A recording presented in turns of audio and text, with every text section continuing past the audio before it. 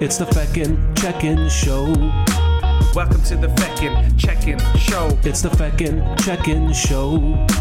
Welcome to the Feckin' Check-In Show. It's the Feckin' Check-In Show. Feckin' Check-In, Feckin' Check-In Show. It's the Feckin' Check-In Show.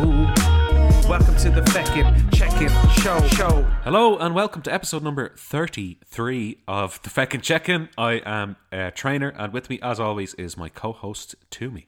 How are you doing this morning, Toomey, on a Saturday morning where it's raining and horrible outside? Yes, my wife has ventured out for a walk outside. My dad, as a pre-wedding gift, got her from head to toe basically in wet gear, as he'd call it. Waterproof jacket, waterproof pants, waterproof shoes. And his kind of way of selling the gift was that you can go out and you can sneer at the rain. So we'll see how she gets on. She's out there as we speak, but as you know, it's a horrible wet. You know what I mean? It's a terrible day out there. Is she sneering at the rain? I don't think so. She didn't look like she was sneering on her way out. So good luck to her. But I am good. Yeah, Saturday morning. 33. You wanted to make a joke about that? I did. I thought it might come up naturally, but 30. Like if I'm saying 33, I'm not going to be pronouncing those THs, to be honest. I'm going to say 33. And I was on did a guest spot on Uncle Steve's Iron Maiden Zone there recently. But before we started recording the podcast, he brought it up to me, and I've said this on my podcast, but I didn't say who it was, so there it is. But he was like, I notice sometimes you pronounce your THs and sometimes you don't. And I was like, yeah, and thanks for that, Steve. Because I've been conscious about it now, but it's not natural for me to say 33. That's mental. I don't know how to correct it sometimes. I'm conscious of it, and I'm trying to correct it, but I don't know what I'm trying to do. Is this right? 33. Yeah, but that's sickening. All right, this is how I normally say it. 33.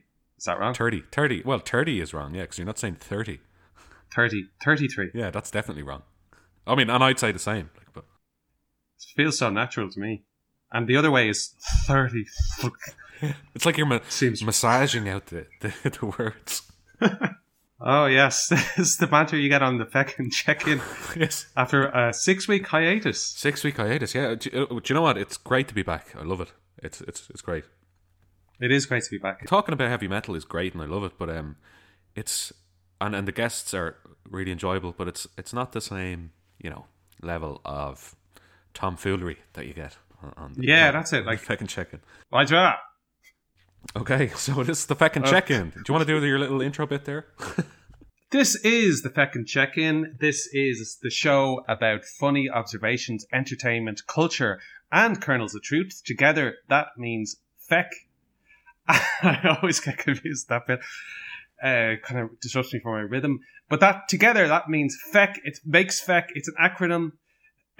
Shoehorn into an acronym. And we go through those different segments in different segments.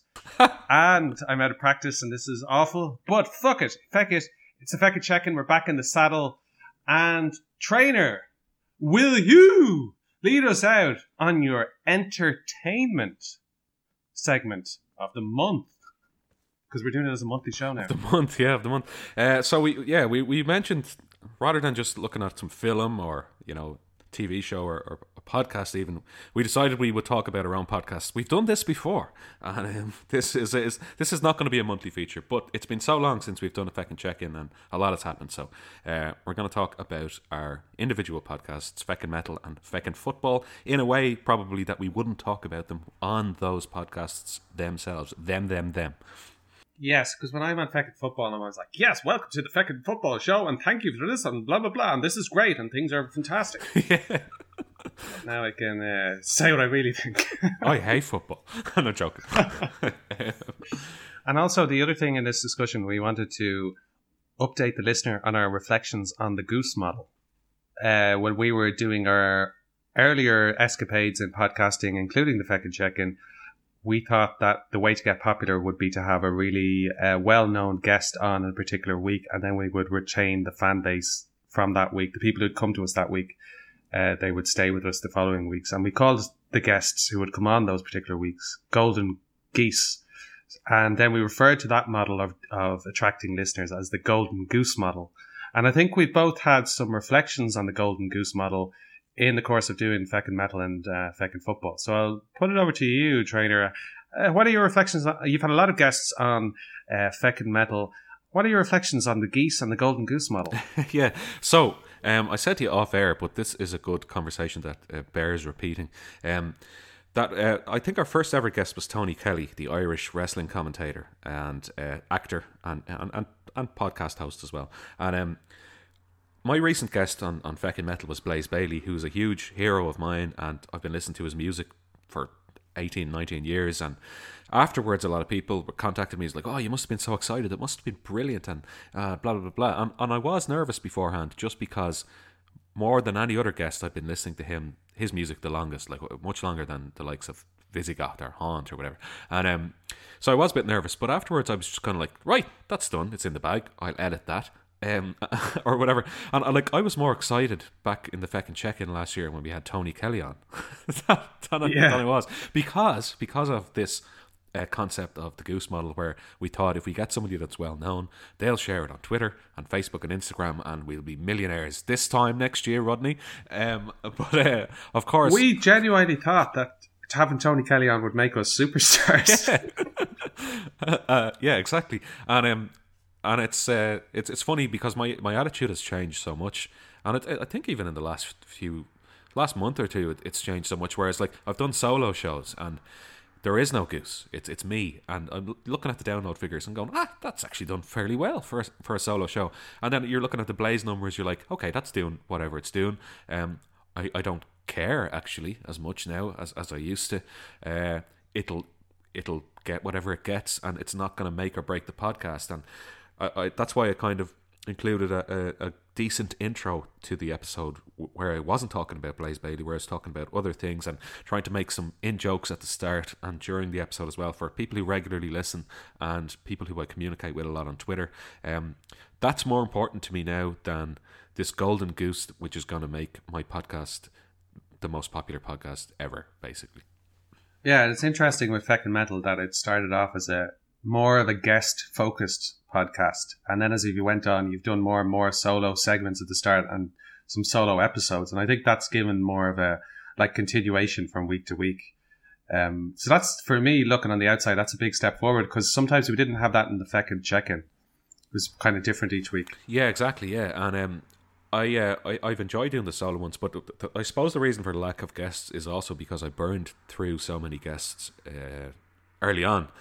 As in, like, I had a list written out, and I was like, right, I'm going to contact all these people, and I did, and they all said yes, basically, and burned through them all really quickly. So I was like, right now, I kind of have to do some solo stuff. But it's been a good experience having to research things like I did with the John Schaefer I Start episode, having to research stuff and put stuff together and make sure you have all your quotes and your dates and times and whatever in front of you.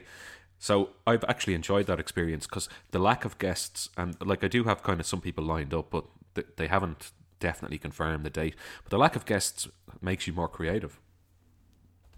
I think so, yeah. It helps you develop your skills in a different way. I haven't had any golden geese really on Feckin Football, and I haven't found myself wanting to seek out the geese too much. I'm kind of maybe getting to that stage now where I'm thinking of, I could ask this person or that person. But I've really enjoyed having my friends on, like Ross Ambra and Dara Agnew. Especially Ross has been on a few times, and he's just brilliant at chatting about football. So I'm just really happy about that. And for me, it's much more important. I'm more focusing on enjoying it. More so, I think the Feckin Check-In, I think we were both got into the mindset of it has to grow and it has to get popular. I know I was very much pushing that. Because maybe there was a sense of aimlessness about it, like that there wasn't any sense of momentum. It was like different topics all the time. I was just, maybe that's why we focus so much on, we have to get geese in to make it grow. And maybe we're learning as well. I don't know. That's it, yeah. And we've actually got a good few new followers recently in the lull period where we didn't release any episodes. So yeah, it just took a while, I suppose, to build it up. And we were panicking at the start. We were like trying everything, throwing, like as people say, throwing shit at the wall and seeing what sticks. And I think what stuck really is us chatting back and forth to each other. That's the best part of it, in my opinion. And from what feedback I've got from other people. So you can get all the, Andreas Antonopoulos is in the world, but I don't know, something to finish that sentence. That's the classic when you break down mid-sentence. It happens to me all the time.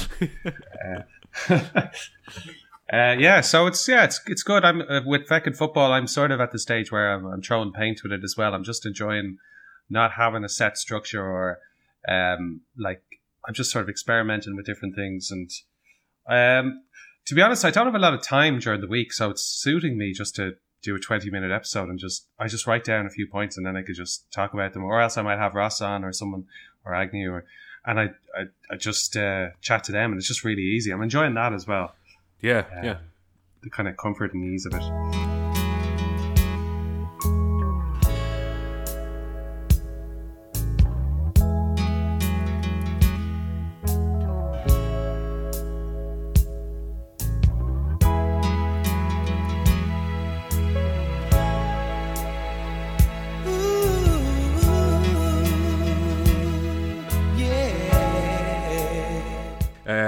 That's the E done.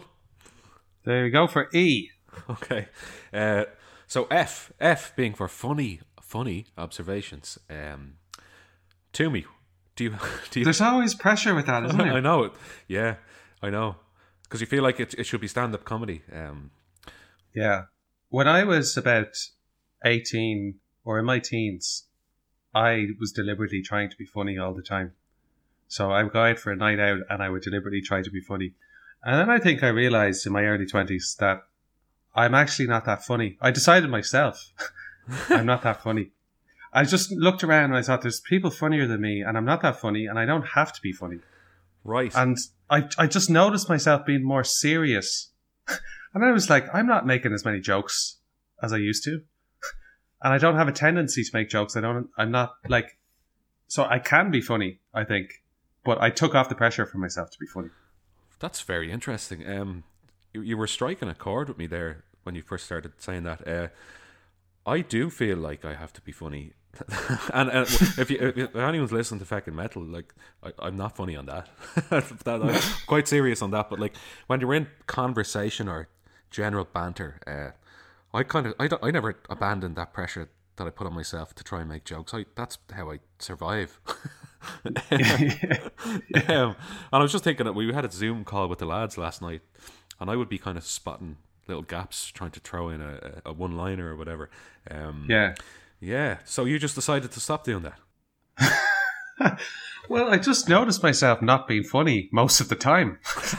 So I had this idea in my head that I was funny, and then I realized, no, I'm not funny 90% of the time. And the times I do throw in jokes actually is with the lads. I sort of go back to the teenage me a bit. But sometimes I think about it afterwards and I go, I was actually being a bit bantery or jabbing at somebody with jokes. And sometimes I think afterwards, like, what was I saying that for? Right, yeah. So, like, in work, you're not the funny person? No, I'm not funny at all. Really? That's mad, because I think you're very funny. Like I said in your wedding speech. But all right, okay, that's very interesting. Yeah, because in school you would have definitely been one of the funnier people. Or back when we were back in like 14, 15 years old, like Toomey's really funny. Yeah, well, there you go, listener and trainer. Right, okay. So back to funny observations for the month of January, and this will prove to you how unfunny I am. This is my funny observation. Sleeping on the weekends is now a treat. No, that's wrong. It's the opposite. No, it's getting up early on the weekends is a treat.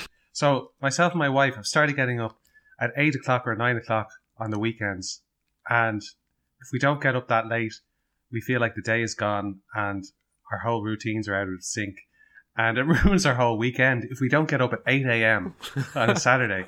And when you stand back, you're like, geez, we're old. We're old coots now. Coots. Okay, that is funny. No. Thank you for the reassurance. Funny how? Funny like a clown? Okay, 8 a.m. Yeah, I wouldn't get up at 8 a.m. now, but if I'm not up by 9, I'd be pretty disappointed in myself as well. Yeah, it's the thing of well, I work Monday to Friday, blah blah blah. So I'm going to make use of the weekend, and I'm going to take advantage of it. And yeah, you feel like you should be up. Like even if I'm up, but I'm listening to a podcast or something, I feel like that's more productive than just lying there. As they said in, did you ever read that book? Actually, it was popular maybe 15, 20 years ago. Tuesdays with Maury. No. It was a book about a guy who was dying of cancer, and his old student, he was a lecturer, his old student reconnected with him in his final days. That sounds very somber and serious, and it is, but there was a good line in it, and your man basically hardly ever slept, even though he's dying of cancer, because he said, when you're in bed, you're dead. Was his philosophy, and it's not far from being wrong. Like you're just sleeping and doing very little. Well, Monday to Friday is such a prison with work, and it's such a grind that if you wake up at 12 o'clock on a Saturday, which we used to do in our early 20s all the time, but if you do that now, you feel like my free time outside of the prison has been decreased and I haven't made the most of it. Like my free time on the prison yard, I should have been out in it getting the most of this freedom. Yeah, true, and I agree with you. Yeah, back when I was in my 20s and in my late teens, I would sometimes sleep till 2 or 3 in the afternoon on a weekend day, or let's say like during college, whatever. But I'd stay up till all hours of the night as well. I remember like when I got my first laptop, I think it was about 2008, and I would be staying up reading bullshit on the internet, or like watching videos. YouTube would have been a thing back then as well, or downloading films or whatever. And yeah, I'd be staying up till like 3 or 4 a.m, sleeping all day, and it was just mad. Yeah, and I guess at that time we lived for the night time as well. We lived for the nights out, and they were very frequent. And the whole weekend was based around the night out, like going out, preparing for the night out, having the night out, and then recovering from the night out. And somehow you'd be okay to go back to work on the Monday. You'd be fine. That's it. Like that was the package deal. Let's say you went out on Friday, you'd be like, prepare for it, go out Friday, be hungover Saturday, kind of. Or maybe let's say Saturday was the night out. Like Friday you'd be anticipating it. Saturday you go out, get extremely drunk. Sunday you'd be extremely hungover, and then Monday you go back to work. Yeah, a bit fuzzy on the head on Monday. You get it out of your system, and then have a good Tuesday, Wednesday, Thursday in terms of health. And then Friday, you're like, take the foot off the... Yeah, so it's different. It's just getting old. So that's the kind of thing I've noticed. Like, but I have to say there's a joy in getting up really early. It's like, yes, I've so much time now. I don't have to do X, Y, and Z. If I exercise today, it only takes up an hour, and I can have that done by 10 o'clock in the morning. And now I can go out and do whatever I want. Yeah. And do you find you're productive when you do get up at 8 a.m? In terms of like just doing things that you want to do, like do you yes, do you find you are? Yeah, I feel like it sets the rhythm. I'm actually much more productive than if I got up at 12. Like if I got up at 12, I'm much more unlikely, or sorry, I'm much less likely to do stuff because I'm like, oh, I've wasted the day. So then I'll sit in a stupor and not do anything. You're kind of chasing the day if you get up at 12, really, aren't you? Yeah, you're chasing it, and it's gone. You can't. There's no point in chasing it. Yeah, it's gone. You can't see it anymore. Very good. You're also saying before we started recording that another observation from January is that there's just nothing to do because it's lockdown month 956. And we had a Zoom call last night with the lads, and just a general observation is that Zoom calls seem to be less frequent in general for people. I think people have got kind of fatigued with them or whatever. Everybody... I think people were a bit too negative about it. Zoom fatigue. Oh, I hate Zoom. Yeah. I was always like, it's not that bad. No, I actually quite enjoy it. And people turned heel on Zoom on the internet. And they turned heel on Zoom quizzes as well. I remember like Zoom quizzes were like the big thing. And everyone was like, oh, God forbid I'd ever have to do a Zoom quiz again. Or all these memes on the internet. And I was like, actually, I really enjoyed doing Zoom quizzes. And it seemed like to be the popular thing to say is like, oh, Zoom quizzes are shit. I hate them. Like, I thought they were really enjoyable and good fun. We actually did Zoom quizzes about our group of friends where we'd all come up with a list of questions about things that happened in our childhood. Yeah, And they were great fun. they were excellent. I loved those. They were brilliant, and it was so funny because it reminded everybody of stuff that had happened and a lot of people had forgotten about, and everyone's own unique perspective and take on the episode, or not the episode, whatever, the quiz where they wrote the question. Not everything is a podcast. The quiz where they wrote the questions was like, Jesus, I completely forgot about that. So that was brilliant. Yeah. So people aren't doing stuff like quizzes. They aren't doing Zoom calls as much, and then you're just left with this weekend. It's almost like, oh shit, it's the weekend. What am I going to do? I think people's creativity has taken a blow in this recent lockdown, because it's like, oh, this shit again. So yeah, people aren't being as like productive, creative. Like, oh, let's, like, for example, we haven't done one of those quizzes in a long time, and there's probably more we could do. Like, but it's. I think people have become jaded with the concept of coming up with shit to do, basically. I think so, and I think I've realized that the simple things actually are counting so much more. Like, for example, cooking something new on a Saturday is actually making your whole Saturday, like preparing the ingredients and following the recipe and then eating it. Like something like that, you just feel great about it. Whereas back like a year or two ago, that might be just one component of your weekend. But now it's like everything. Yeah. And like I mentioned on the call last night, I've just been going for walks around Dublin. And it's one of the only things you can do, but it takes up like 2 or 3 hours, like big lengthy kind of, walks around the place, and yeah, it's actually a highlight of my weekend now, just going for a walk. Yeah, and yeah, it's hard to know if this is a good thing or a bad thing, because we're learning that you can get joy from doing really simple things. Yeah. I'd say it's a good thing. I was intrigued there. Have you cooked anything interesting there recently? Well, to be honest, it was Liz, my wife. All right. I cook kind of stir fries all the time, and I just deviate a bit from that.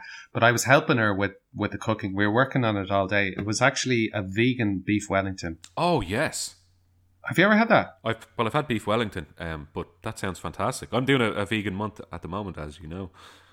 I could send you on the recipe for it. What constitutes the middle bit where the beef would be? It's tofu, I think, but cooked really nicely, and it has butternut squash in there, and you'd really, really like it. It's okay. It's one of the nicest meals I've had in years, to be honest. Okay, I have a bit of a mental block against tofu, but I used to cook it for Grace. Like, she was a vegan, but I never ate it. So I'd cook it for her and give it to her, but I'd never actually eat it. It was just it's the consistency of it that I never really got into. Yeah, but she did some sort of, you know what? It mightn't have been tofu. It might have been corn pieces. That's what it was. Have you ever had them? Corn. Oh, they're called corn pieces. Yeah, I mean, sure. You get them in the freezer. It basically is tofu. It's soy based stuff. But yeah, I know the ones you mean. Yeah. But it was absolutely delicious, and a beef Wellington is just really satisfying if you have like the normal one with beef in it. But when you have the vegan one, it's really satisfying, but it's just that much more lighter. Yeah, I know what you mean. Yeah, so you don't feel bloated after as much. I actually made beef and ale pie with Elaine there a few weeks ago, and like made the pastry, made the filling, like you were saying, put all the ingredients together and put it in the oven, and it came out and it was just this beauty of a big pie. I was so satisfied with it. I was like, this is fantastic. Like, I'm a sucker for anything in pastry, and we made the short we made the short crust pastry, which was the bottom, but bought the flaky pastry for the top. But it was just turned out so well. I was like, this is fantastic. This is brilliant. Sounds delicious. Yeah, it was so nice, so nice. Yeah, we might be seeing a return of the Feckin chef. Isn't that what you call it? Oh God, no. What was it called? The drinking chef. The drinking chef. The drinking chef. Yeah. I couldn't bake a pie while drinking a shot of Guinness every minute. That would be horrendous. Is that still online, by the way? Drinking chef. It was never online, so it wasn't captured properly. I didn't realize. Just a live stream. It was a live. If you didn't see it, you'll never see it. But I didn't realize that you could set Twitch to record, so I did that whole thing and it wasn't captured. But Nesbitt actually captured a few bits of it, and sent them on. So there's a few small clips of me doing the drinking chef. I think we'll have to bring back the drinking chef at some stage. I think maybe, yeah. Speaking about lack of creativity of things at the weekend, the drinking chef could make a return. I just have to decide what I was going to make.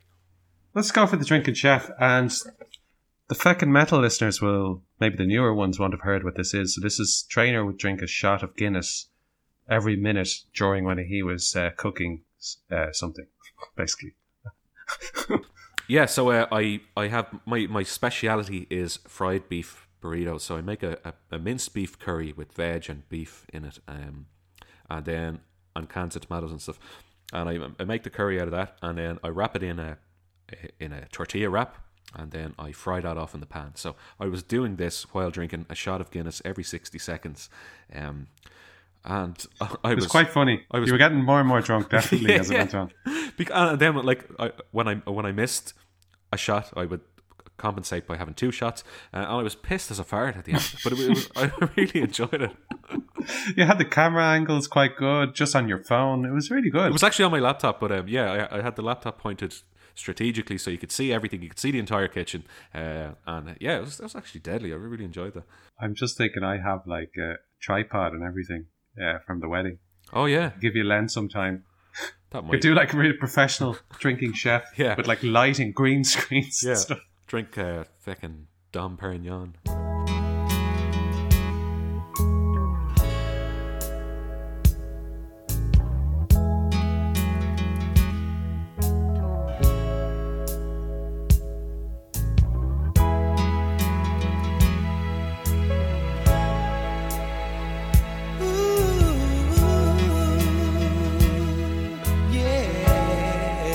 Okay, so C is for culture. So, Toomey, you had a few points here about culture. What do you want to talk about? Yeah, with culture, I was thinking we could look at January as a whole and see what has been going on. And obviously, Donald Trump left, I think, a couple of weeks ago. Would that be right? Is that the right timing? More or less, yeah. I think so, yeah. About three weeks ago? Yeah. Doesn't matter. It was in January anyway. But I'm amazed how much he's disappeared like a fart in the wind now. Yeah. He's gone. Yeah. Yeah. But no tweets, no nothing. Sure, he was banned from all the social media platforms though. So there's that. But yeah, it is funny. You wonder how he is mentally. How's his mental health? Seriously, like actually, it's like imagine the fall from grace of that, like where you're the most important and most talked about person in the world, and then the next day you're not. And you don't have the platform to talk to everybody like you used to. I'm just trying to put myself in his shoes. Like I don't really like him or agree with him or anything like that. But I wonder how like that has affected him. Well, I suppose as well for somebody who thinks the world revolves around him, to be all when it did actually revolve around him, he got everything he wanted. Yeah. And then for that, all of that to be taken away, and even his wife in some of the shots of them getting off planes and stuff, she was like walking ahead of him and stuff. Well, yeah, Jesus, yeah. I mean, like I'd say he's a wrecked ahead. Yeah. Oh, could you be putting up with that every day? No way. No chance in hell. And he's going to be impeached probably, and a lot of his businesses are not doing too well, as far as I know. Or they never have really done too well. Yeah, but when you read articles about that type of stuff, it's like he's actually massively in debt for hundreds of millions of dollars, but like he's a successful entrepreneur. It's such a contradiction. Yeah. But it's like, I suppose it's like a country like where their gross domestic product is very high, but they are actually trillions in debt as well. Like it's just one of those things. Like some businesses just don't make any money and never will, but are valued very highly. Like WhatsApp, for example, has never made any money, but it's valued in the billions, I think, because of the potential of it if they ever monetized it, but they probably never will. It's funny, yeah. So you wonder what he'll do. Like I reckon he'll write a book or something. He'll definitely get a TV show out of it. Definitely. Go back to The Apprentice. Yeah. But yeah, it's mad. Yeah, you're right. He's just disappeared now, and he's gone. And that's it. Chapter closed. Yeah, and without making it too political, like Biden has seemed to settle in quite well, and he seems just like a complete adult. Whether like this isn't a political show, but like he just seems so much more competent and like an adult, not saying all these crazy things. He seems to have very sensible policies so far. It's just like, oh, this is what politics is supposed to be. Yeah, exactly. That was the fucking dog and pony show for 4 years. Now it's kind of like, it's gone. Like, season finale, done. Yeah. We should probably touch on COVID-19. What's that now? COVID-19. It's a joke. Yes, the coronavirus. Coronavirus. Yeah. So I suppose we have talked about it, really talking about having to come up with activities and all that type of stuff, but it seems like it's here for the long haul. I have been told in work to expect not to return to the office till September or October. This keeps getting pushed out. So the company I work for is also renovating its head office, but I think that's going to be done before then. But I think the goal more so is that they are waiting for everybody to be vaccinated. And to me, it's mental to think that by October I still might not be back in the office, which would be over a year and a half of working from home. Which is, wow. When you look at that, like I remember back a couple of years ago thinking, wouldn't it be great to be able to work at home just a day a week? Just 1 day a week, or 2 days, or maybe like an ad hoc day here and there. No one could have ever foreseen this, like a year, 18, 19 months working at home. Yeah, it's such a long stint, and I guess when you don't have things to go out to as well, it's getting tough on people. I know a lot of people are saying that. You have this mental date in your head where you're like, all right, things will be back to normal by June. And then it goes, oh no, September. Yeah. No, that probably be the end of the year. And then people start saying, won't be back to normal till 2022. And it just keeps being pushed out. Because I think a few people were clinging on to like, well, I might get a summer holiday this year. Yeah. No, that's not looking likely at all. Like I have supposed to be going to Poland in June. There's no chance that's going to happen. And it was funny. It's for an Iron Maiden concert, and it was something I bought last year because I was like, well, by June it will definitely be sorted.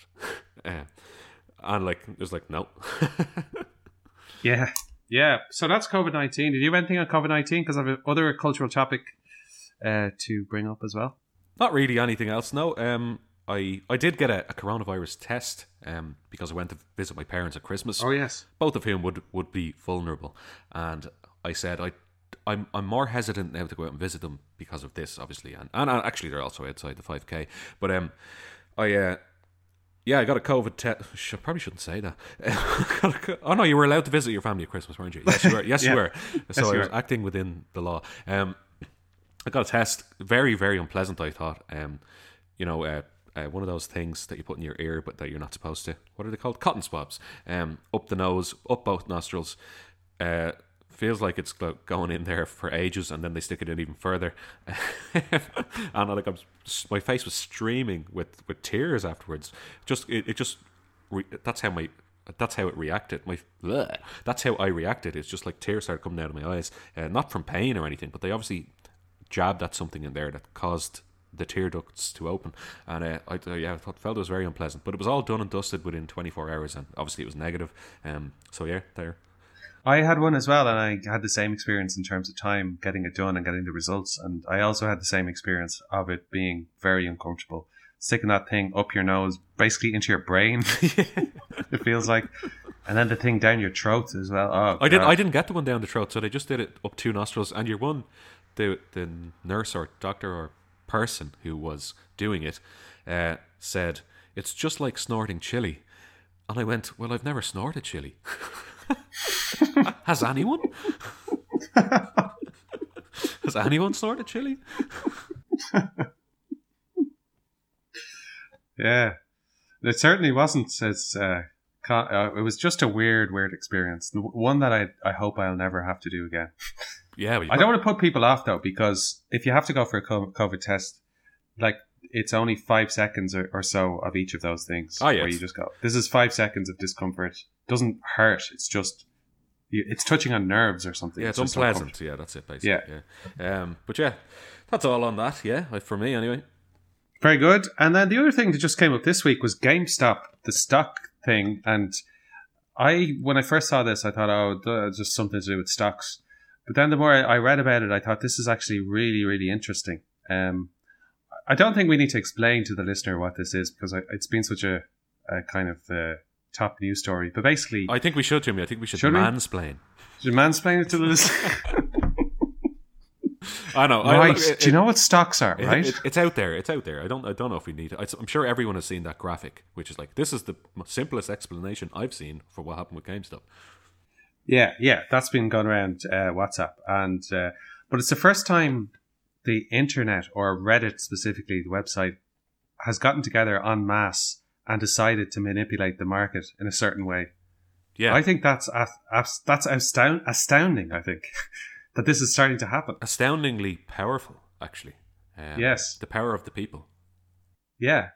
Because this episode really revealed how much market manipulation goes on by hedge funds and billionaires and corporations and etc. Like, that manipulation is actually legal and normal. But for the masses, like hundreds, maybe millions of people around the world, like deciding, right, we're actually going to screw over the rich. Us people who have pretty much nothing, the 99%, we're going to band together and we're going to deliberately put the price up because we know the billionaires want it to go down. We're going to put it up and screw them. It's I don't know, it's almost a hint of a revolution about it. Yeah. And like, I won't pretend to know a load about stocks. I did watch the film The Big Short and thought it was good, but found it hard to follow. And Googled stuff afterwards to kind of educate myself. But yeah, it just shows how a groundswell movement can take place and that there is such power in numbers. Yeah, decentralization. And the thing is, you can't really shut it down, because if you close down the Reddit website, they'll just all go to a different website. Fed it, yeah. But did you see that some of the stock brokers closed down their website after a while because there was too much pressure on the price going up? Right, no, I didn't. I did see that one of the hedge funds went bankrupt basically though as well, didn't it? I didn't hear that. Yeah, I wouldn't be surprised. Could be wrong. I don't know. Let's pretend it isn't wrong. Yeah, went bankrupt. Yeah, went completely bankrupt. Yeah, it was astounding. But yeah, it's interesting. I don't know what will happen with GameStop specifically, but I think this could be a turning point where this could happen with lots of stocks, like all the time. Yeah, it's very interesting. Yeah, watch this space on Groundswell Reddit stock. Yeah, and then I was thinking, why has it not happened before, where you can get just millions of people together using the internet and just say, fuck it, we're going to manipulate this and we're all going to buy in and we're going to make loads of money, and we're just going to do this again and again, and then Wall Street might actually collapse as a result, if this was to become really prevalent. Yeah, is Reddit the new Wall Street? Maybe. Wall Street Bets is the subreddit, by the way, if anyone's interested in. There's basically this subreddit where they select stocks that they think the community should all invest in. They've chosen GameStop, but also AMC, the cinemas, Nokia as well. Nokia, yeah, and BlackBerry. What are Nokia and BlackBerry? What are Nokia and BlackBerry up to these days? Do they make phones anymore? Nokia went pretty much towards bankruptcy. Like, I don't think they have any high-end phones, as far as I know. They still maybe have those burners, the 3210s. Oh yeah, burners. Yeah, I have 4 or 5 of those. Yeah, it's a joke. I do not have 4 or 5 burners. Yeah, well, I do. No, I don't. No, what I mean is, I've used burners at different times in work. That's what I mean. It sounded really dodgy. It is. What you do for a living. Yes. Yeah. Yes. Okay, very good. Yeah, culture. Okay, very good. Culture. Culture in the bag? In the bag.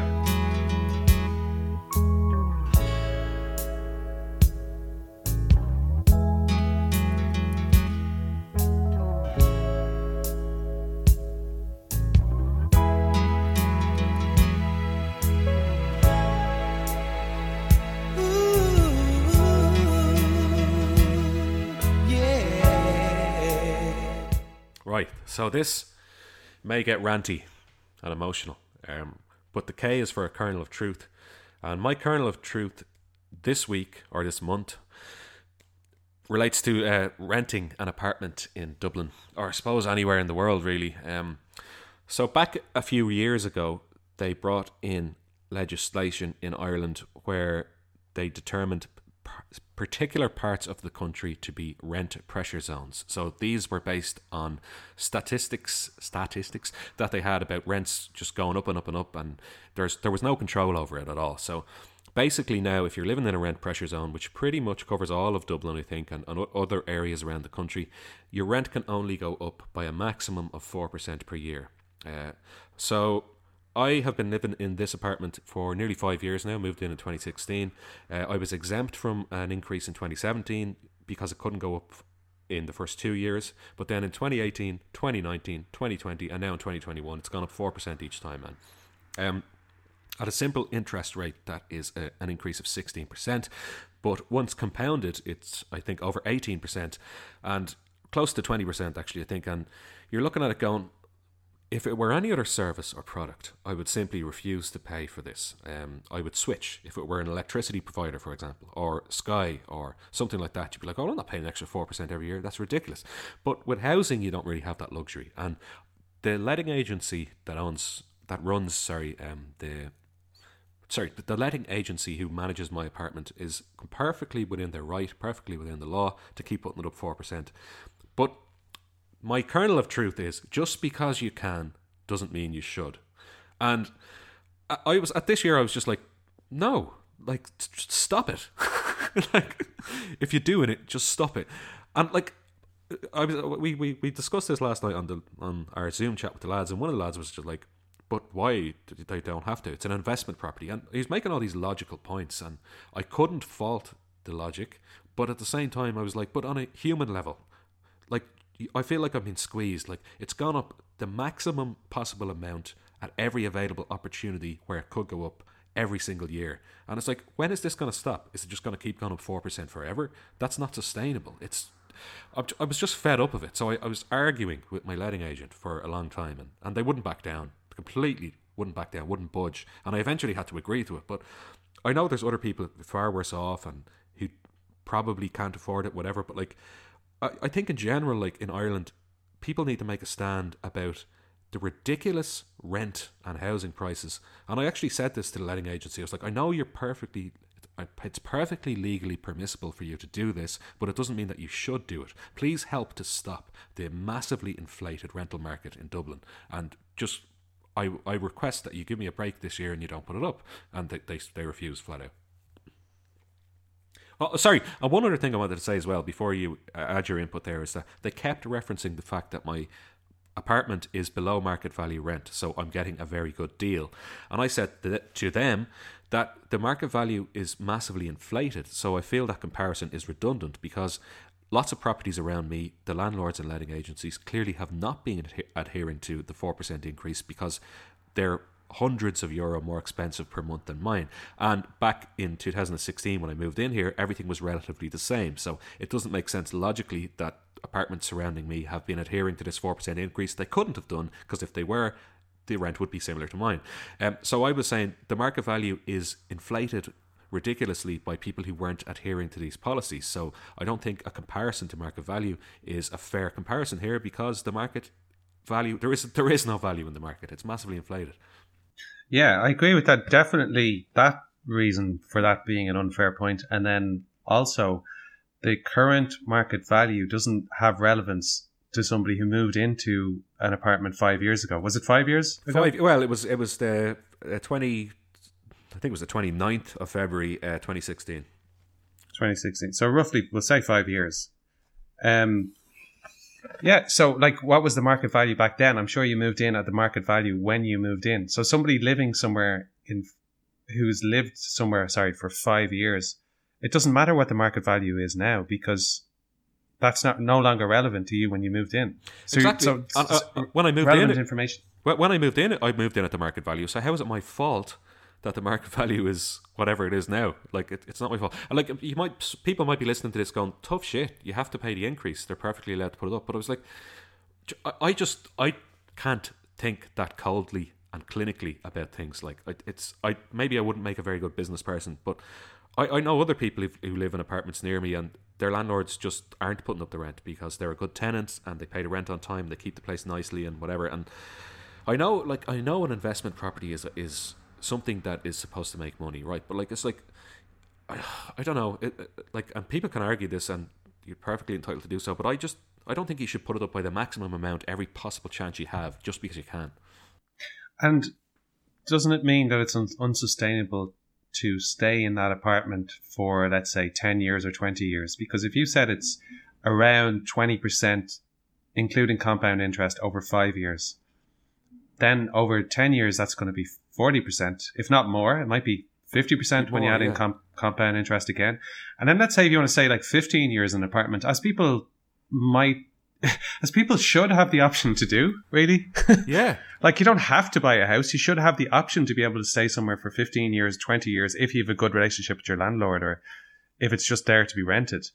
But with this increase of 4% every year and that compounding, that actually makes it completely impossible. You're going to, like, if you stay there over the long term, your rent is going to at least double. It's like a pyramid scheme.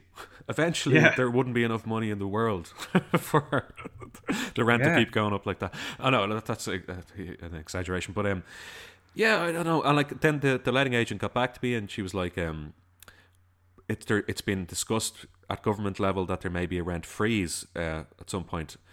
And I was like, right, so you won't put it up because you can't.